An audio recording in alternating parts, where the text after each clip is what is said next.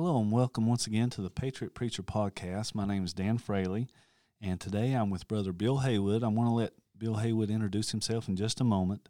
I am with the Mouth of Joe's Creek Church of Christ. I'm the preacher there, and this is my podcast. You can find it on Apple Podcasts and also Spotify. And as I said, I'm at the Tri-City School of Preaching. I'm with Brother Bill Haywood. Bill, tell him a little bit about yourself. Well, my name is Bill. I preach for the Lord's Church in Abingdon, Virginia. I am an instructor here at the Tri-City School of Preaching, and I'll be the incoming director beginning July 1st of next year. I'm married and have 5 sons and 8 grandchildren, and just an honor to get to be with you today, Dan. Oh, it's an honor to have you. I come here, as I said in previous podcasts, I come here because these men know the Word of God. They study it every day.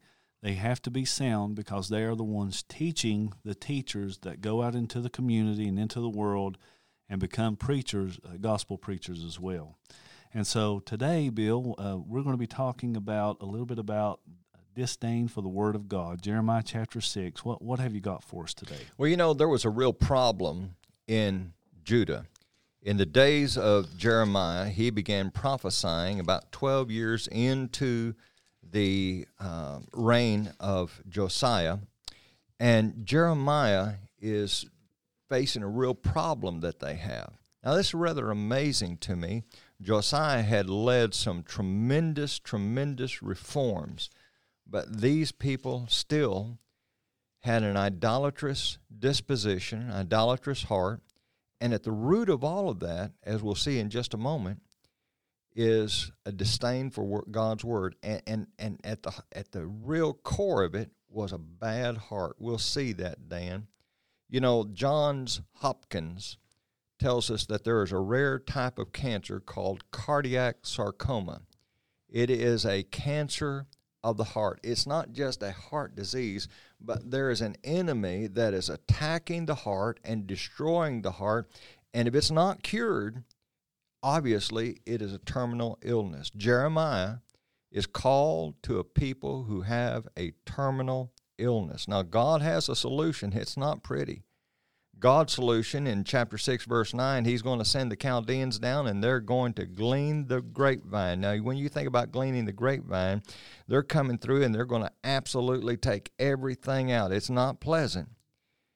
And then here's the question. Verse 10, to whom shall I speak and give warning, that they may hear? Here's the problem. Indeed, their ear is uncircumcised, and they cannot give heed. What does that mean, uncircumcised? The idea is their hearts are so callous, their ears are not in a covenant relationship to hear God, to be interested in what God has to say. They're not set apart for God. Behold, the word of the Lord is a reproach to them. They have no delight in it. Isn't that an amazing thing? Now, as we'll see as we go throughout the book of Jeremiah, there are prophets who have solutions, but they're jokes. They're not real solutions. You know, there are people in this day and time. Matter of fact, there's a particular clinic down in Tijuana, Mexico. They used to be in Dallas, Texas from 1930 to 1960. The Hoxie Clinic was in Dallas, Texas, and they claimed to have a cure for cancer. You know what they did? They'd rub a little salve on a sore. They'd give you something to drink, and then you'd go home and die of cancer. Of course, you'd be several $1,000s poor in the process of paying them. Well, there's a lot of charlatans out there in the religious world that promise you a cure, and they only heal slightly. As a matter of fact, back in chapter 6, verse number 14, he says, they also healed the hurt of my people slightly, saying, peace, peace, when there is no peace. Yeah, that's what the whole time you were talking, I was looking at verse 14, and I was making a comparison to the world today. Where are we at today? Well, we're in a place in the world that is very similar to the time that Jeremiah was living. You can read the text. I'm going to go back and read Jeremiah 6 and verse 10 again. It says, to whom shall I speak, he says, and give warning that they may hear? Behold, their ear is uncircumcised, and behold, they cannot hearken. that word hearken, it does mean that they cannot hear, but it more or less means that they cannot abide or do what God has commanded them to do. They cannot hearken to the word because their ear is uncircumcised. It says, behold, the word of the Lord is unto them a reproach. They have a true disdain for the word of God. Is that not right? Oh, absolutely. And I understand it to some extent. When you go over to chapter 28, you have a prophet by the name of Hananiah, and he's a false prophet. Jeremiah is told to put on a yoke and go about and tell the people that they're going to be in captivity, and the people don't like that message. And so Hananiah breaks the yoke, and he says, nope, 2 years, and this will all be over. And Jeremiah says, in essence, amen, amen. I love that message. Only one problem. It's a lie. And then in verse 15 of Jeremiah 28, we read, then the prophet Jeremiah said to Hananiah the prophet, hear now, Hananiah, the Lord has not sent you, but you make this people trust a lie. And there's a lot of folks like that today. You know, the reality is, if we get down to the core of the problem, the essence of the real disease that we're talking about is a heart disease that's tied back to a hate for God's word. Let's look at a couple of verses. Chapter 4, verse number 18. Chapter 4, Jeremiah chapter 4 and verse 18. This is what it says. It says, thy way and thy doings have procured these things unto thee. This is thy wickedness, because it is bitter, because it reacheth unto thine heart. All the way to the heart.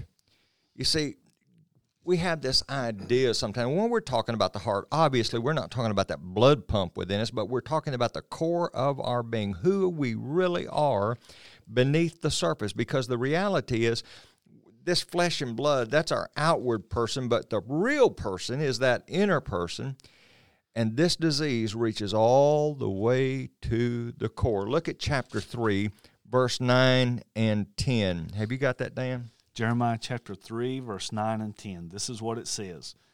It says, and it came to pass through the lightness of her whoredom that she defiled the land and committed adultery with stones and with stocks. And yet for all this her treacherous sister Judah hath not turned unto me with her whole heart, but feignedly, saith the Lord. All right, now this is really key here. It says, she took her whoredom lightly. The New King James says her casual harlotry. You know, it's no big deal, man. You know, yeah, I flirt with the secretary. I flirt with women who are not my wife. Or some woman, I flirt with a man who's not my husband. Or I'm having an affair on the side. I'm fornicating. I'm doing this. I watch pornography. That's no big deal. And all you have to do is get on Facebook, and you realize that in our day and time, we've taken harlotry casually. We even have an expression in our society, casual sex. Friends, there is no such thing. And it's an abomination. They take it lightly. Over in Matthew chapter 22 and verse number 5, the people have been invited to the wedding feast, and the master sends out his servants to get people to come.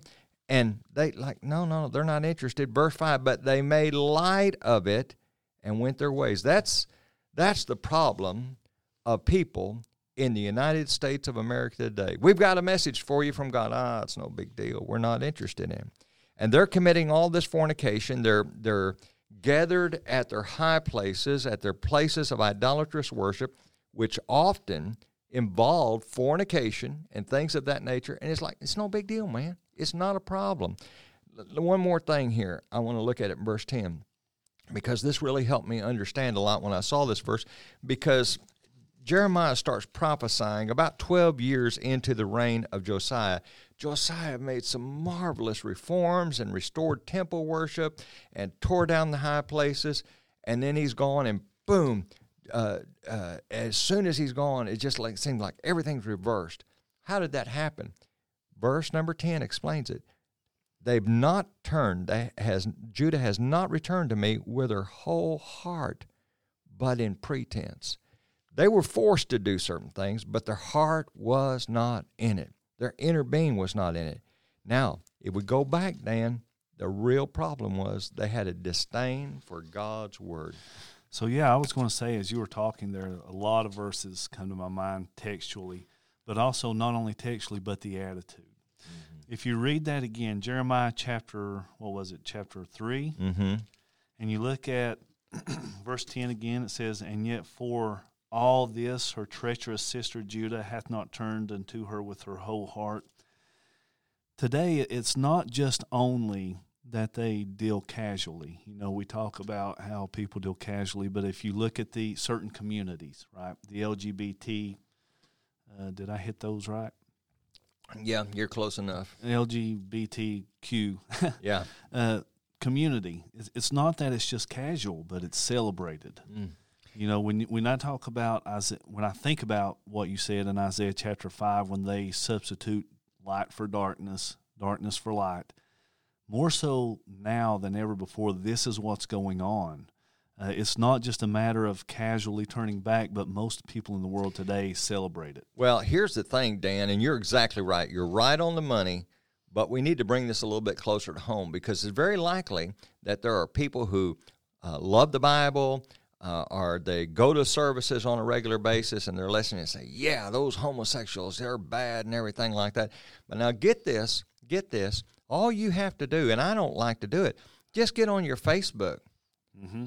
But you probably shouldn't get on your Facebook, especially around prom time. Get on Facebook, and you see the mothers and fathers who are proud to put up pictures of their daughters exposing their breast. And matter of fact, I had a lady who works for a school district recently, and she's required to chaperone some of these proms, and she doesn't care for it. And she made this comment to me. She said, most prom gowns today would have passed for negligees just a few years ago.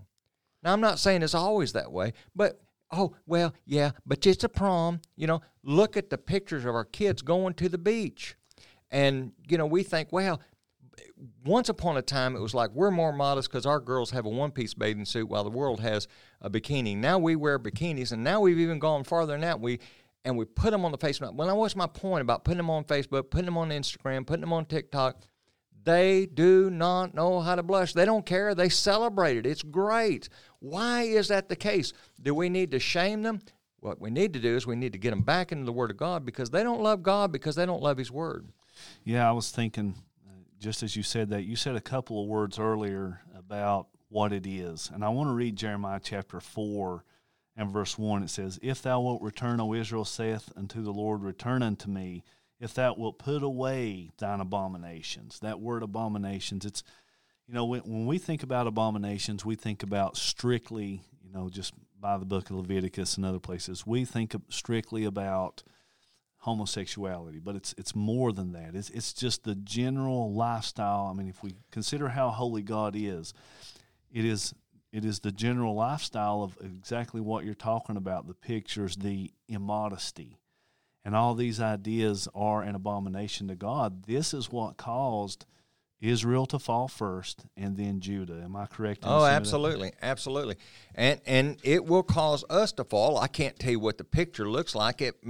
You're going to fall in your family, you're going to fall in your life, and it may be that this nation's going to fall. But at the end of the day, when we have a disdain for what is right, what's revealed within the pages of God's holy word, it's going to cost us. As a matter of fact, if we could take a detour for just a minute and go over to the book of Ezekiel, if you ask most folks, and I wish I could hear the response, what was the sin of Sodom?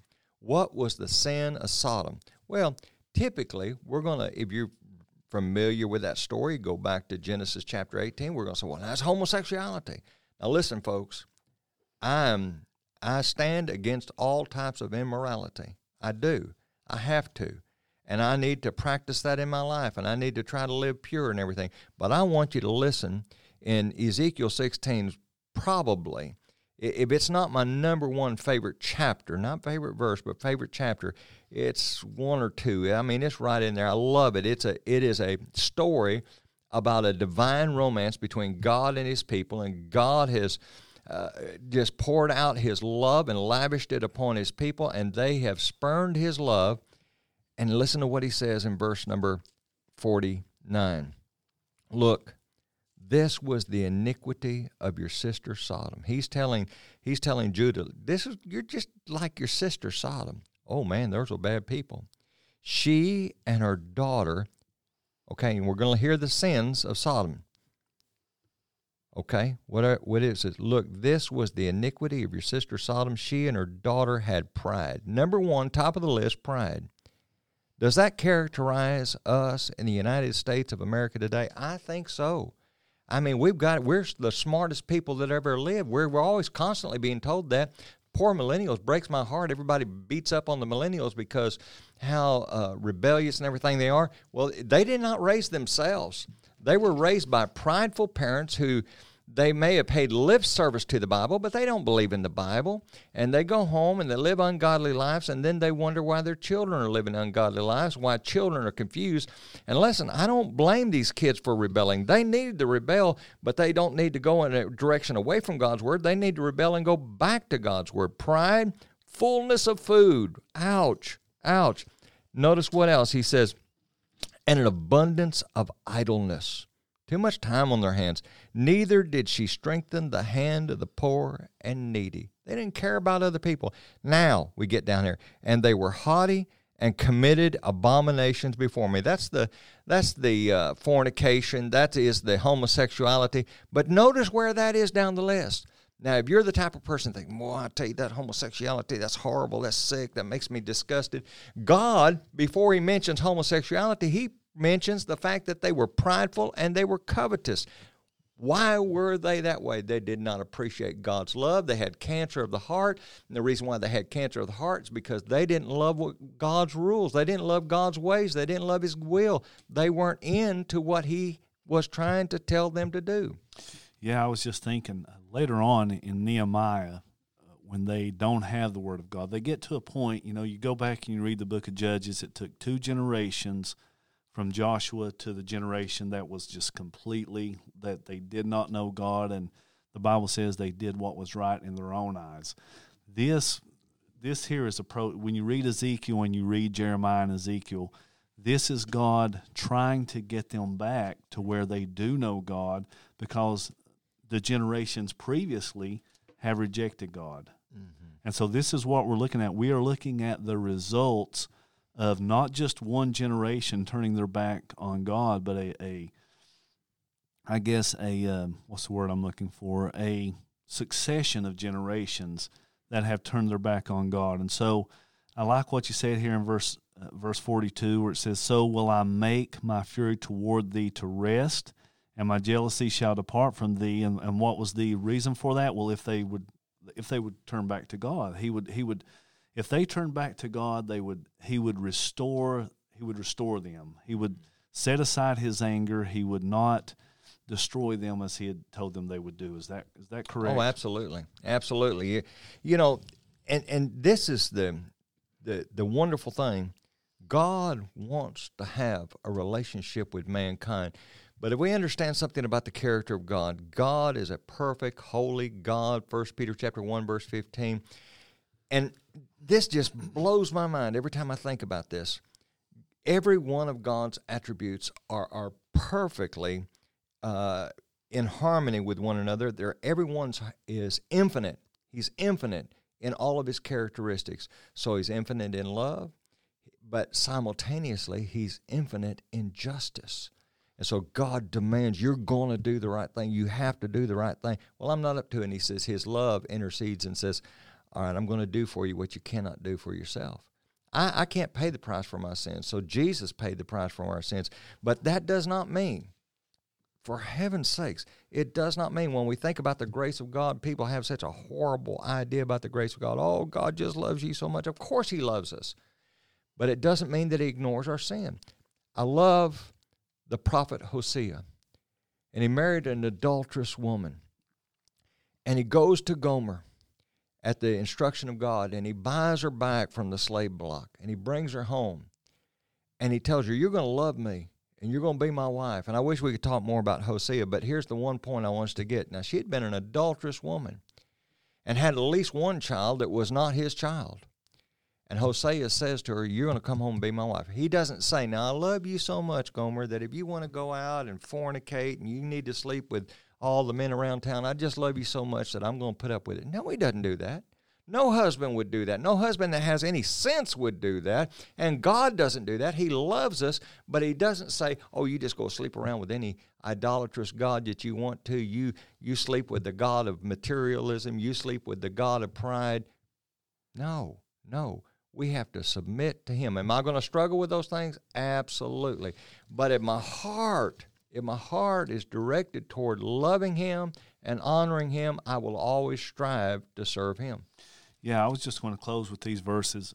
There's so much we could get into with this, how God hates sin. The Bible says that God hates sin. Now, we mentioned earlier the LGBTQ community. I'm going to struggle with that. You're good. But we mentioned that. It's not that we hate them. We do not. No, we love them. Mm-hmm. And so we love them. We want them to come out of the sin that they are in. When you think about and I want to close with these verses here, Titus chapter 2. When I read Titus chapter 2 and verse 11, and I compare it with God's power and God's faithfulness to mankind in sending his Son, it says, for the grace of God that bringeth salvation hath appeared unto all men. This is what we're trying to tell people, that God is graceful, he's merciful, he's loving. Even though he is just and he wants us to do it his way, he is still these things. It says teaching us, because loving God involves teaching and knowing what he wants us to do. We can't love God. If God did not reveal what he wants us to do in his word, then there would be no way we can know. But he has. And so it says teaching us that denying ungodliness, which is what this episode has been about, and worldly lust, that how should we live then? Well, we should live soberly, righteously, and godly in this present world. Remember, the word of God is quick and powerful and sharper than any two-edged sword, according to Hebrews chapter 4. It is alive, it is active today, and it applies just as much today as it did during the time of Jeremiah, and we need to understand that. You're listening to the Patriot Preacher Podcast. I'm Dan Fraley. I'm a preacher at the mouth of Joe's Creek Church of Christ. You can find us at 5230 State Highway 194 West, Pikeville, Kentucky, 41501. If you have any questions about the content that you're listening to, you can call me at 423-707-4178. You can reach me on Facebook, or you can text me at that number. Thank you guys. Thank you guys for tuning in. God bless you.